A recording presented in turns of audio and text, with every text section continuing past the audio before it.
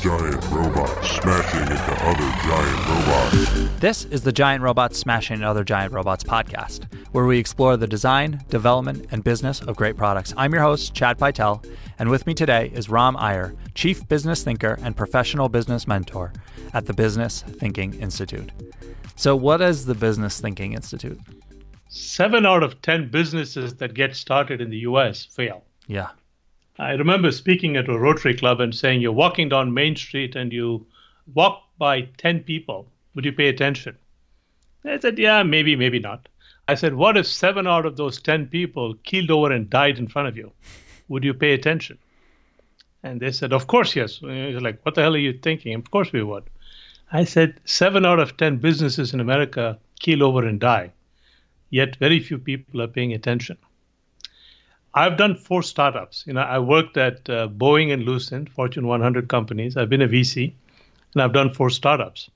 My second startup did very well, and we did business for big companies like Pfizer, Cargill, DuPont, Sony, etc. And we did business work for them in 16 countries. Mm-hmm. So I said, boy, things are going good. I've got the formula figured out. I know what's happening. The next startup I did, number 3, failed spectacularly. It imploded. And then, of course, a true techie fashion, I said, why did it implode? Mm-hmm. I need to figure out why. So I picked up the phone, called all my buddies at different big consulting firms and professors at big business schools and said, why did this happen to me? And they all kept saying, lack of capital, lack of technology, lack of the right team, lack of the right plan. And I mean, everybody knows these. None of these are secrets. But none of them rang as being true or could account in my mind for the magnitude of the implosion. So I said, there must be something else going on, but I don't know what it is. So I spent 8 weeks thinking about it. Week 9, I suddenly had a flash. I said, wait a minute, if all these experts are right, let me go look at the failure rate of businesses in recent times. Mm-hmm. So I looked at the data for the last 20 years. And you know what's happened to the failure rate of businesses over the last 20 years? I'm going to guess that it's been pretty static. Exactly. That didn't make sense to me. Mm-hmm. And the reason it didn't make sense is a very simple reason. Let's say, Chad, that you're my advisor, okay? And I'm your advisee. You are smarter than your parents, who are smarter than their parents, who are smarter than their parents. Mm-hmm. And that's the nature of evolution, right? Right. So in human terms, you're one of the smartest advisors in human history. 2, on the other side of the table, I'm one of the smartest advisees in human history. Our understanding of how to succeed in business is the most advanced. Technology is most advanced, etc., etc., etc. So what do you think should be happening to the trend line of business failures? It should be going down. It should be going down. It wasn't going down. So I said, wait a minute, all these experts are certain about what the problem is, but the data is not supporting the advice that they're giving. Right. So maybe there's something missing. So I said, what could it be? Then I noticed a very simple commonality in what they were advising. Lack of capital, lack of technology, lack of the right team, lack of the right plan. They said I lacked something. And 2, anything they said I lacked was external to me. Mm-hmm. So I said, that's not giving me the answer. Let me do some inversion thinking and said, what if it was not external? What if I was not lacking but have it? And what if it's not external? It's within me. So what do I have within me that caused me to fail? And then suddenly the light bulb started going off. 1, 2, 3, 4. I got 4. Then I started thinking some more. I got a total of 6. Then I called up some of these same experts and said, hey, I thought about it this way. And they go, oh, what? In that case, here's one more. Here's one more. I got up to 9. Now I'm at 13. So then I put together a little survey and got 320 business people to take the survey, including 75 multimillionaires, and asked them a lot of proxy questions around these issues. I call them the silent killers of success. So in other words, I won't ask you, hey, Chad, are you a shorty? You'd probably come beat me up. But I'd say, you know what? When you walk through a doorway, do you have to bend your head? And you say, of course not. I walk tall. Thank you, Shorty Chad, right? Because now I know you're short, right? So we asked a lot of indirect questions that got people to share information and we found a positive correlation between the silent killers and business success. So like I had one guy who's a billionaire who took the survey, 75 millionaires, multimillionaires. They answered some of these questions very differently than the ones who failed. Because 320 minus 75 is still almost 250 people. Yeah. Right? Those people didn't make it. So when I found those, one of the key things I found in there is, in order to be a good carpenter, what should you be enjoying doing? Carpentry. If you want to be a good plumber, plumbing. Yeah. If you want to be a good engineer, engineering. If you want to be a good business person, what do you need to love doing? Well, you need to love business. Correct. Now, pause for a moment. I know that was a rhetorical question. Pause for a minute and think about this. How often have you heard people say, I'd really rather be coding. I hate this business shit. Right. I'd really rather be X. Fill in the blanks. I'd rather be a finance person. I'd rather be designing. I'd rather be something else. But I don't like all this business stuff. Please tell me, if you'd rather be doing something else, why do you expect to be successful? It seems very trivial. It seems simplistic. It seems like it's common sense. Right. It seems like it's obvious. So that fundamental thing is, then I said, so what is different about the people who do succeed in business? So I went and talked to a bunch of people. Like, for example, in the US, hotels and motels, about more than half of them are owned by one community out of India, the Patels and the Shahs, the Gujaratis. They own about half the motels and hotels in the US today. Why do a lot of Sikhs own a lot of gas stations? There is something about these people, something about their mentality that gets them to be entrepreneurial and succeed. Like the Koreans own a lot of the dry cleaning business. So there are many groups that do this. So I went and talked to a bunch of them, and I found a stark difference between people who are successful in business and who are not. I boiled it all down to one simple thing. People who are successful have business thinking. So I'll give you a simple example. If you're an engineer, you say, I need to make sure I do a really damn good job at engineering this part or writing this piece of code. And that's where we stop. Yeah. And who decides whether that's the right piece of code? Oh, somebody gave me the requirements. I just have to do it. Are you getting paid for it? Well, the company is paying me. If it's not, I'll go talk to my boss at the end of the year. That's very classic, right? A business guy doesn't think that way. If you say, can you write a piece of code? He says, what exactly do you need? And he kind of interrogates you, if you will, to find out exactly what you need to make sure that he is providing the value that will satisfy your need. That's step one. Step two, and he says, and Chad, how much are you willing to pay for it? So in other words, he says, I will give you value and I expect value back in return. So people who have business thinking are very focused on providing value to the other person and the key thing is and receiving value back in return. So if you think of people, if you only provide value but don't receive value back in return, these are the people who are, I'm only doing it because I love what I do. I don't care about the money. There are millions of those people. Or I'm doing it because Chad took advantage of me. I'm doing it because, and they don't have much to show for it in return. On the other hand, if you're simply saying, I need to get into Chad's wallet all the time, Chad's not going to let me anywhere near him because I'm not providing you value, but I want value from you in the form of money. So people who have this and thinking, providing value and receiving value in every transaction that they do, are people who have business thinking, and they are the ones who succeed in business. Once I figured that part out, I said, I need to teach people about the value of business thinking. And you're saying, why does it really matter? I'll give you a very simple example.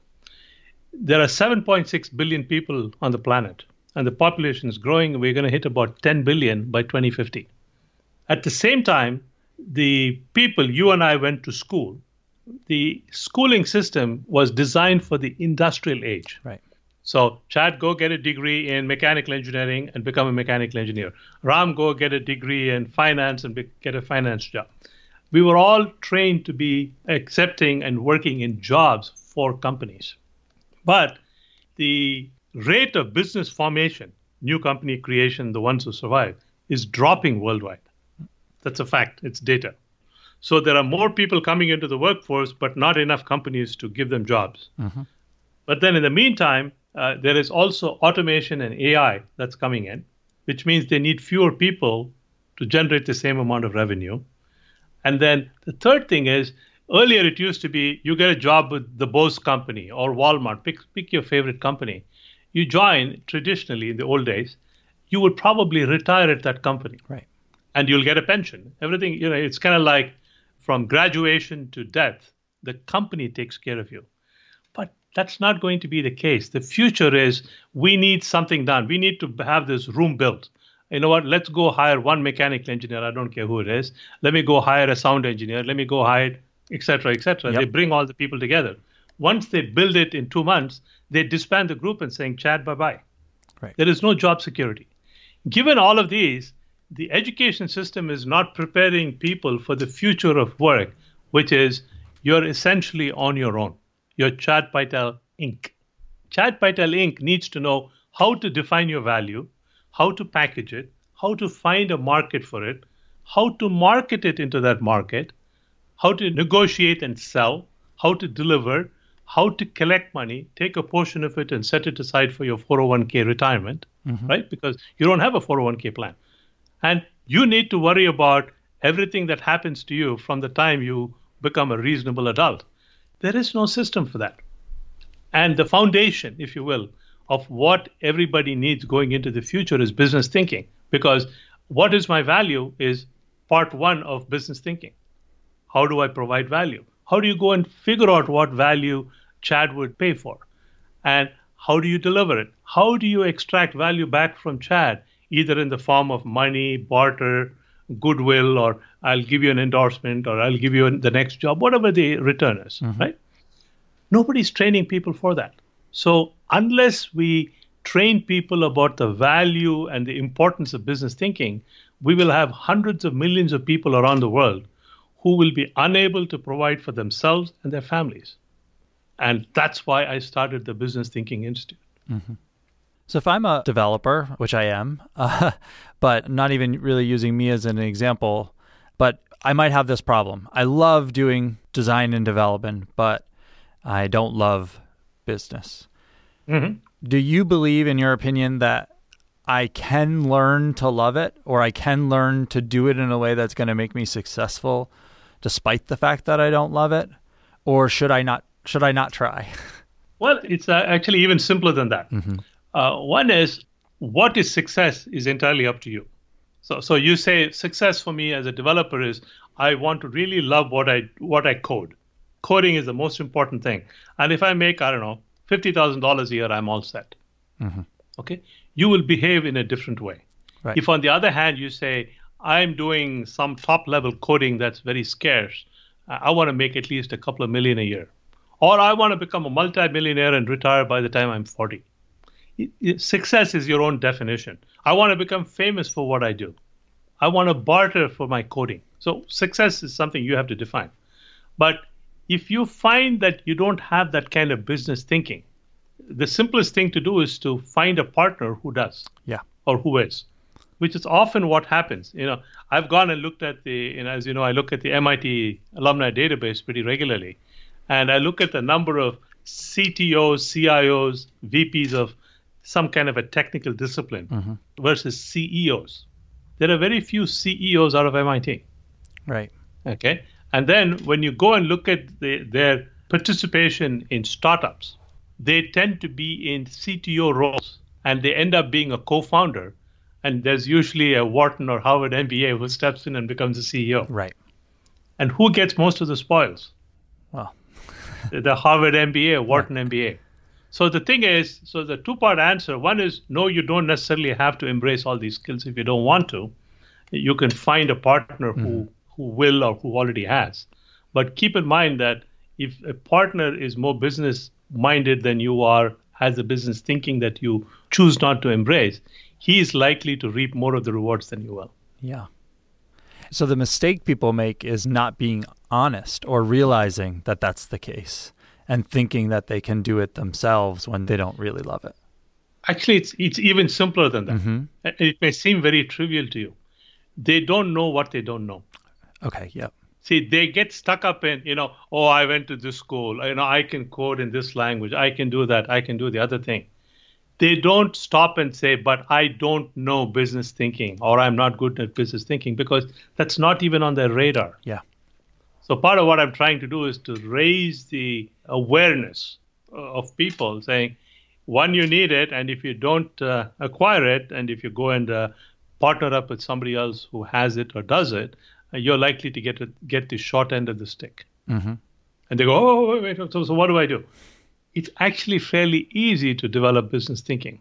Developing a business mindset is more difficult. What is the difference between those two things? Business thinking is, when you think, what do? You ask yourself a question mentally, and you answer it mentally. So what are the 6 kinds of things you can eat for dinner today? And what goes through your mind quickly? You quickly enumerate, well, I can think of, I can have a burger, I can have this, I can have that. You know what? Today evening, my family is not in town, maybe I can go out to a restaurant. So you're kind of working on all these different scenarios. But what do all of those stem from? A question that you ask. Mm-hmm. So thinking is about asking a set of questions that drive you towards that. So business thinking is a matter of asking a question, how can I add value to the other person and get value back in return? That's thinking. Mindset is a certain set of beliefs that cause you to behave in a certain way.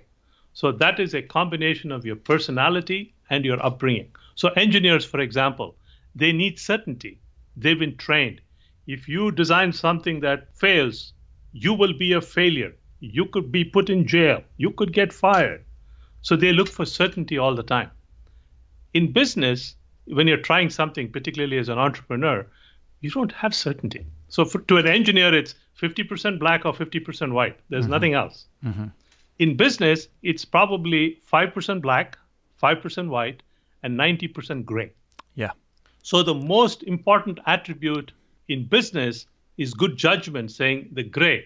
Should I count it as black in this situation, or should I count it as white? Mm-hmm. Whereas with an engineer, okay, should I do it or not? Black, white. Different mentality. So the mindset, that's one example. I can give you quite a few. So depending upon what field you come from, embracing the business mindset is easy in some ways and difficult in some ways. So for example, if you're a lawyer, lawyers are always trained to look for the downside of things. What could go wrong? Yeah. That's the first thing that goes through the lawyer's mind. In many ways, the lawyer is also similar to an engineer. Mm-hmm. Yes. Okay.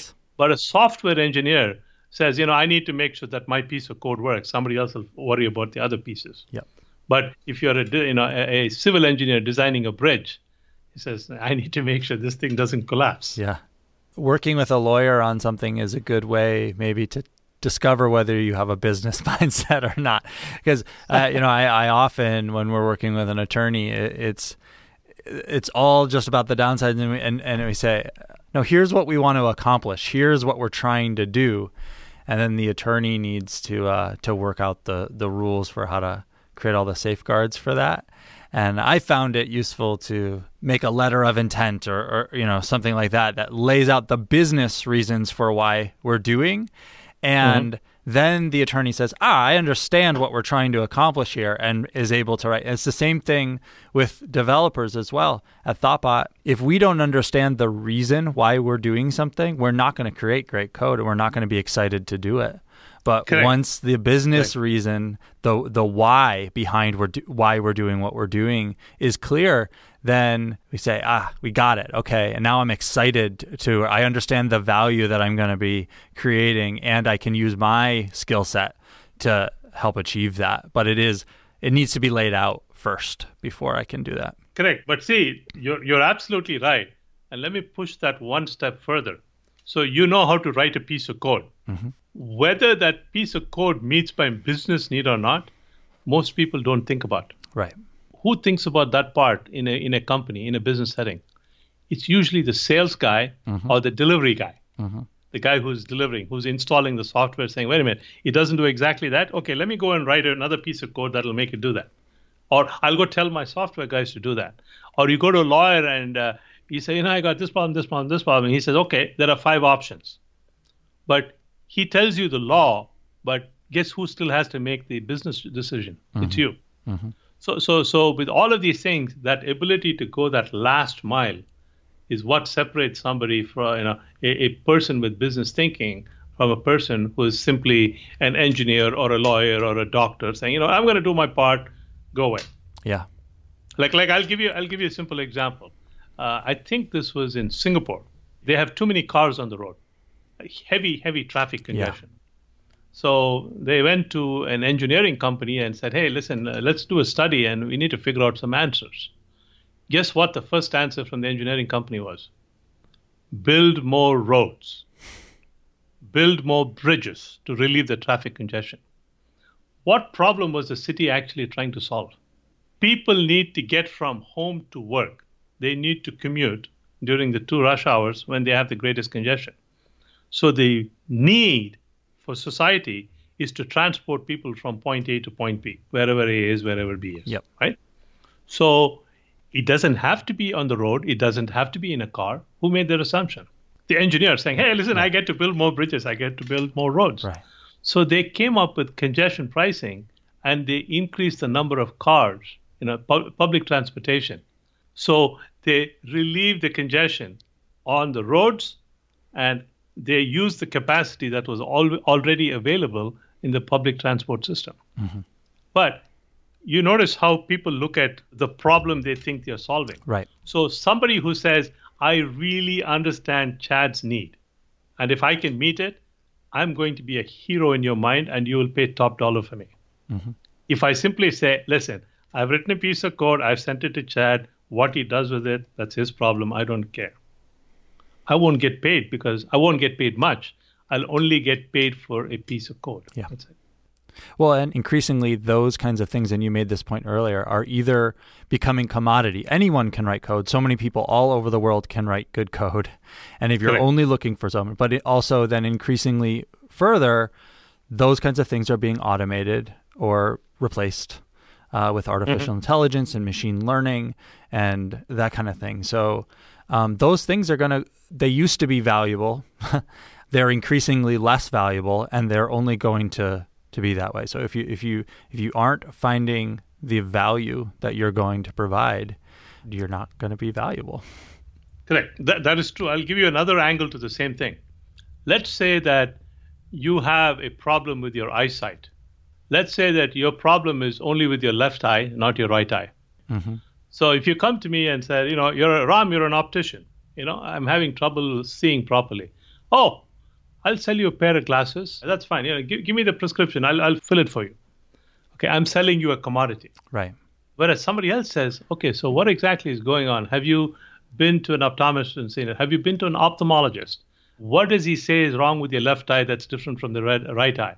Okay, maybe the glasses are not the right thing. Maybe you need to go and seek medical treatment. Maybe you need different powered lenses, for those two eyes. So who would you rather talk to, the first guy or the second guy? The second guy, hands down. Yes. Because he's actually meeting your need and helping you to overcome a problem you face, as opposed to, let me figure out how to sell what I already have on my shelf. This is interesting, which is, I'm a designer and developer by background, but I'm the CEO of Thoughtbot. I've obviously been running the company for 15 years and doing a lot of business things and sales. But I can always be better at what I'm doing. So we've been doing some sales training, coaching at Thoughtbot. And one of the things we learn is that some customers come to you thinking that they just want the solution. They arrive late in the process and they expect you to just deliver the solution. And so the thing we actually need to do is slow down, ask questions, get to the root of what we're trying to do. So it is a mistake, I think, that consumers make or that people make. And when you're talking to an expert or when you're talking to a firm, to just say, here's my problem and I want the prescription. So when you face that, it is important. It's critical as a business person or a salesperson to do that, to slow down, ask questions, find out what the real problem is, and gain their trust by asking those questions. And then you can also identify the real solution to the problem or the real valuable thing that you could be doing for people. Very true. Very true. So there's a whole design aspect to this, which is we talk in terms of jobs to be done philosophy. Have you heard about this? No. It's the idea of identifying for any product or service or anything what the job to be done is, like what the core reason that someone actually is buying the product or hiring the product for. And it comes from disruption theory. So one of the famous examples that is always used when you talk about jobs to be done is, if I'm a company that makes drills and I get really excited about drills, I'm making the next drill, I'm putting laser sights on the drill, I'm putting lights and all that kind of stuff. But the core job to be done that the customer's actually hiring my product to do is to put a hole in the wall. Correct. And so another company can come along and find a better way to put a hole in the wall, cheaper, faster, whatever it is, and they're going to eat my lunch because I've been focused on making the ever more expensive, complicated drill. You make a good point. And see, that is the same point I was making earlier about making time to figure out what the person's need is. Right. As opposed to just like, say, you go to a lawyer and say, I got this problem. He says, you have 5 choices according to the law. But he doesn't solve your problem. He just tells you the law. Yeah. But a lawyer who goes that extra step and says, I understand that. So based upon your situation, I would go to option 3, and this is how it will solve your problem. And you're going, man, I'm glad I talked to this guy. I wish I'd hired him sooner. Yeah. Some of this whole jobs to be done thing comes from marketing as well, like understanding why people are buying your product is traditionally a marketing thing.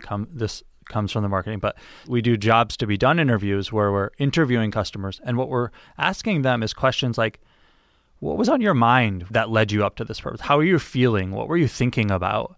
And because so many products are emotion, like especially things like cars and that kind of thing, like finding out what went into the reason why someone chose your product, like that expensive luxury car is mostly about feeling and status and getting understanding of that rather than, it goes fast or it's going to get me. Like there are so many ways to use of getting from point A to point B. Customers often choose the way for entirely different reasons than you might be thinking about as the provider of that service or that product. Very true. So after you hit upon this, you said you did 4 companies. Did you do a company after you thought you came up with business thinking and this quiz and identified the failure? No, that's the company I'm doing now, okay. which is the Business Thinking Institute. Yeah. So this one, I go around giving keynote talks. Yeah. So what I was going to ask then is, how are you applying business thinking to the Business Thinking Institute? Very simple. See, the traditional way of doing it is to say, okay, I give these 2 talks, 3 talks, whatever it is, right? I'm going to write up sales sheets and I'm going to bombard the world, right? Send it out to 10,000 people or 50,000 people. That's the traditional thinking. I'm not doing that. I wrote up a sales sheet so that I had clarity in my mind. And then I reached out into my network and into the network of prospects and said, I'm so-and-so, I've done 4 companies, I worked at 2 Fortune 50, I've been a VC, and I figured out a bunch of things. I would love if we could have an introductory call for 15 minutes. I've talked to over 100 people. Just this week, I have 21 introductory calls. Every time I talk to them, I learn more about them. And then I also ask them, what kind of challenges do you face? There's nothing fake about it. I'm being 100% genuine about it. Yep. I'm trying to understand their issues. And when they tell me what their issues are, I figure out if there is a match or not, whether their pain is something that I could alleviate or not. Very often, without naming names, I've pointed them at other people and said, you should really go talk to Chad. You know what? I'd be happy to make an introduction to Chad. I'm not doing this because I'm giving away business, because it wasn't my business to be had in the first place. Yep. Because Chad could add more value than I could. But there are situations, like I talked to 2 people yesterday, who have a need for exactly what I'm doing. Because when I explained my thinking and how I came up with it, and I have oodles of data on this, they said, oh my gosh, you should come and talk to my group. I talked to one guy, he has 6,800 engineers working under him. He said, come talk to me. I need this help. So I'm doing exactly what I'm prescribing, which is I've figured out what my value is, and I'm articulating it in a way that makes the most sense to people who have a particular set of issues. And then I go and ask them, tell me about yourself, tell me what kind of issues you have. And only if I find a match between what they need and what I can offer, does it go to the next step. And right now, is it just you? It's me. I have a small team. It's a technical team, but I also have some, the thinker types, if you will. So we will grow, but I don't expect to grow big like I did with my last firm. That's what I was going to ask. Is what's your vision? What are you working towards? What kind of company do you think you're trying to create? In the long run, my suspicion is we may be 10, 15 people at the most. I don't expect it to get large, but I expect to have a large virtual team. Even though I have a server guy, I have a software guy, I have my own graphic designer, I have my own. There's a long list. The last company, I had all these people hired and on staff. I was carrying them. I was paying them a salary. The faulty thinking I had back then is it cost me less to carry them per hour.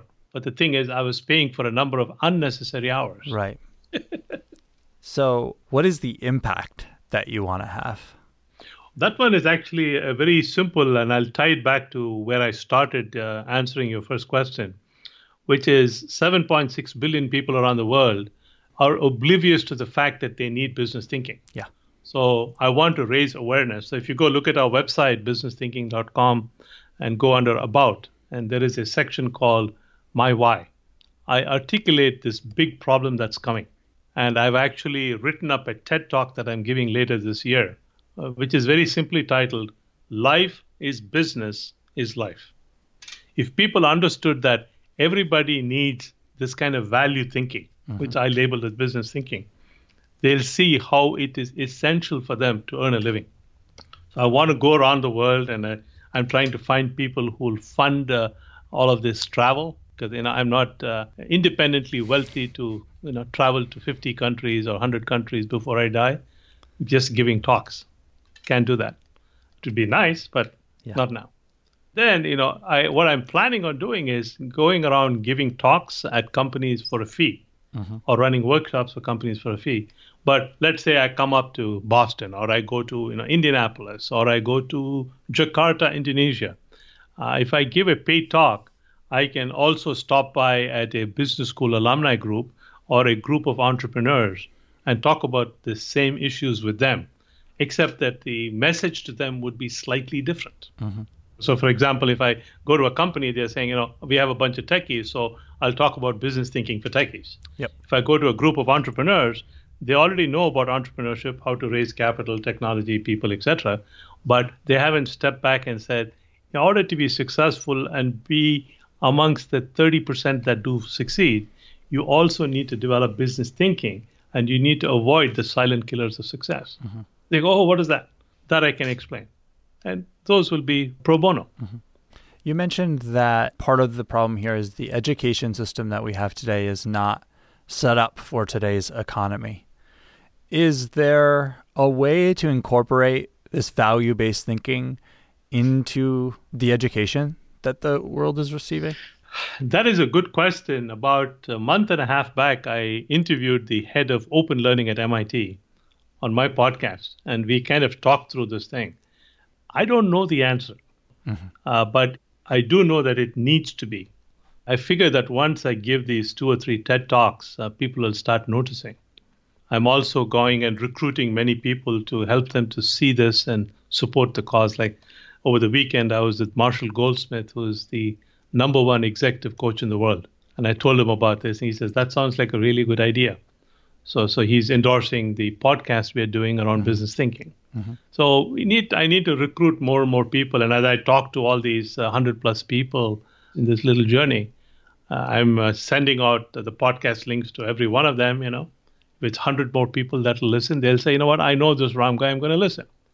And they may turn around and tell people. And when I tell them about how it can help them individually and help their companies, people go, interesting. Even if they don't hire me, they're going to turn around and say, hey, I heard this. You guys, we should embrace this ourselves. So I'm hoping that it spreads. My goal, if you go look at my website, is to reach 1 billion people. Yeah. And impress upon them, make them aware of the need for business thinking within the next 25 years. If I had Facebook, I could get it done overnight, but Well, I wish you the best of luck with that. You already mentioned the podcast, but where can people find that? Oh, it's businessthinking.com/podcasts with an S at the end. And there is a quiz online too, right? Yeah, we do have a quiz under assessments. And the top one there is, do you have the silent killers of success? Yeah. Very simply, I mean, I'll tell you statistically, the maximum score is 81.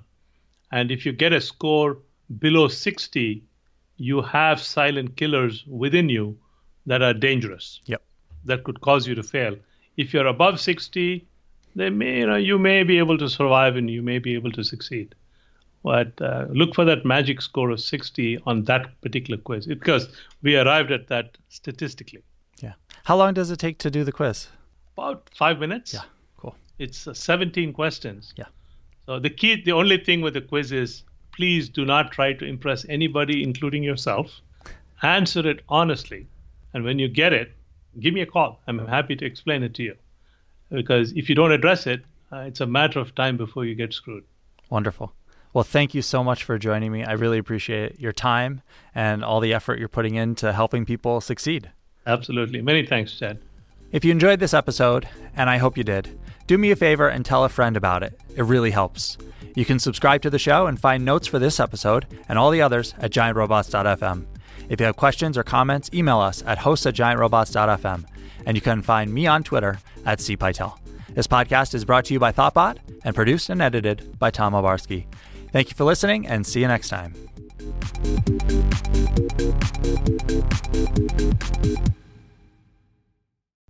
This podcast was brought to you by Thoughtbot. We are experienced designers and developers who turn your idea into the right product. With local studios in Boston, San Francisco, New York, London, Austin, and Raleigh, let's build something great together.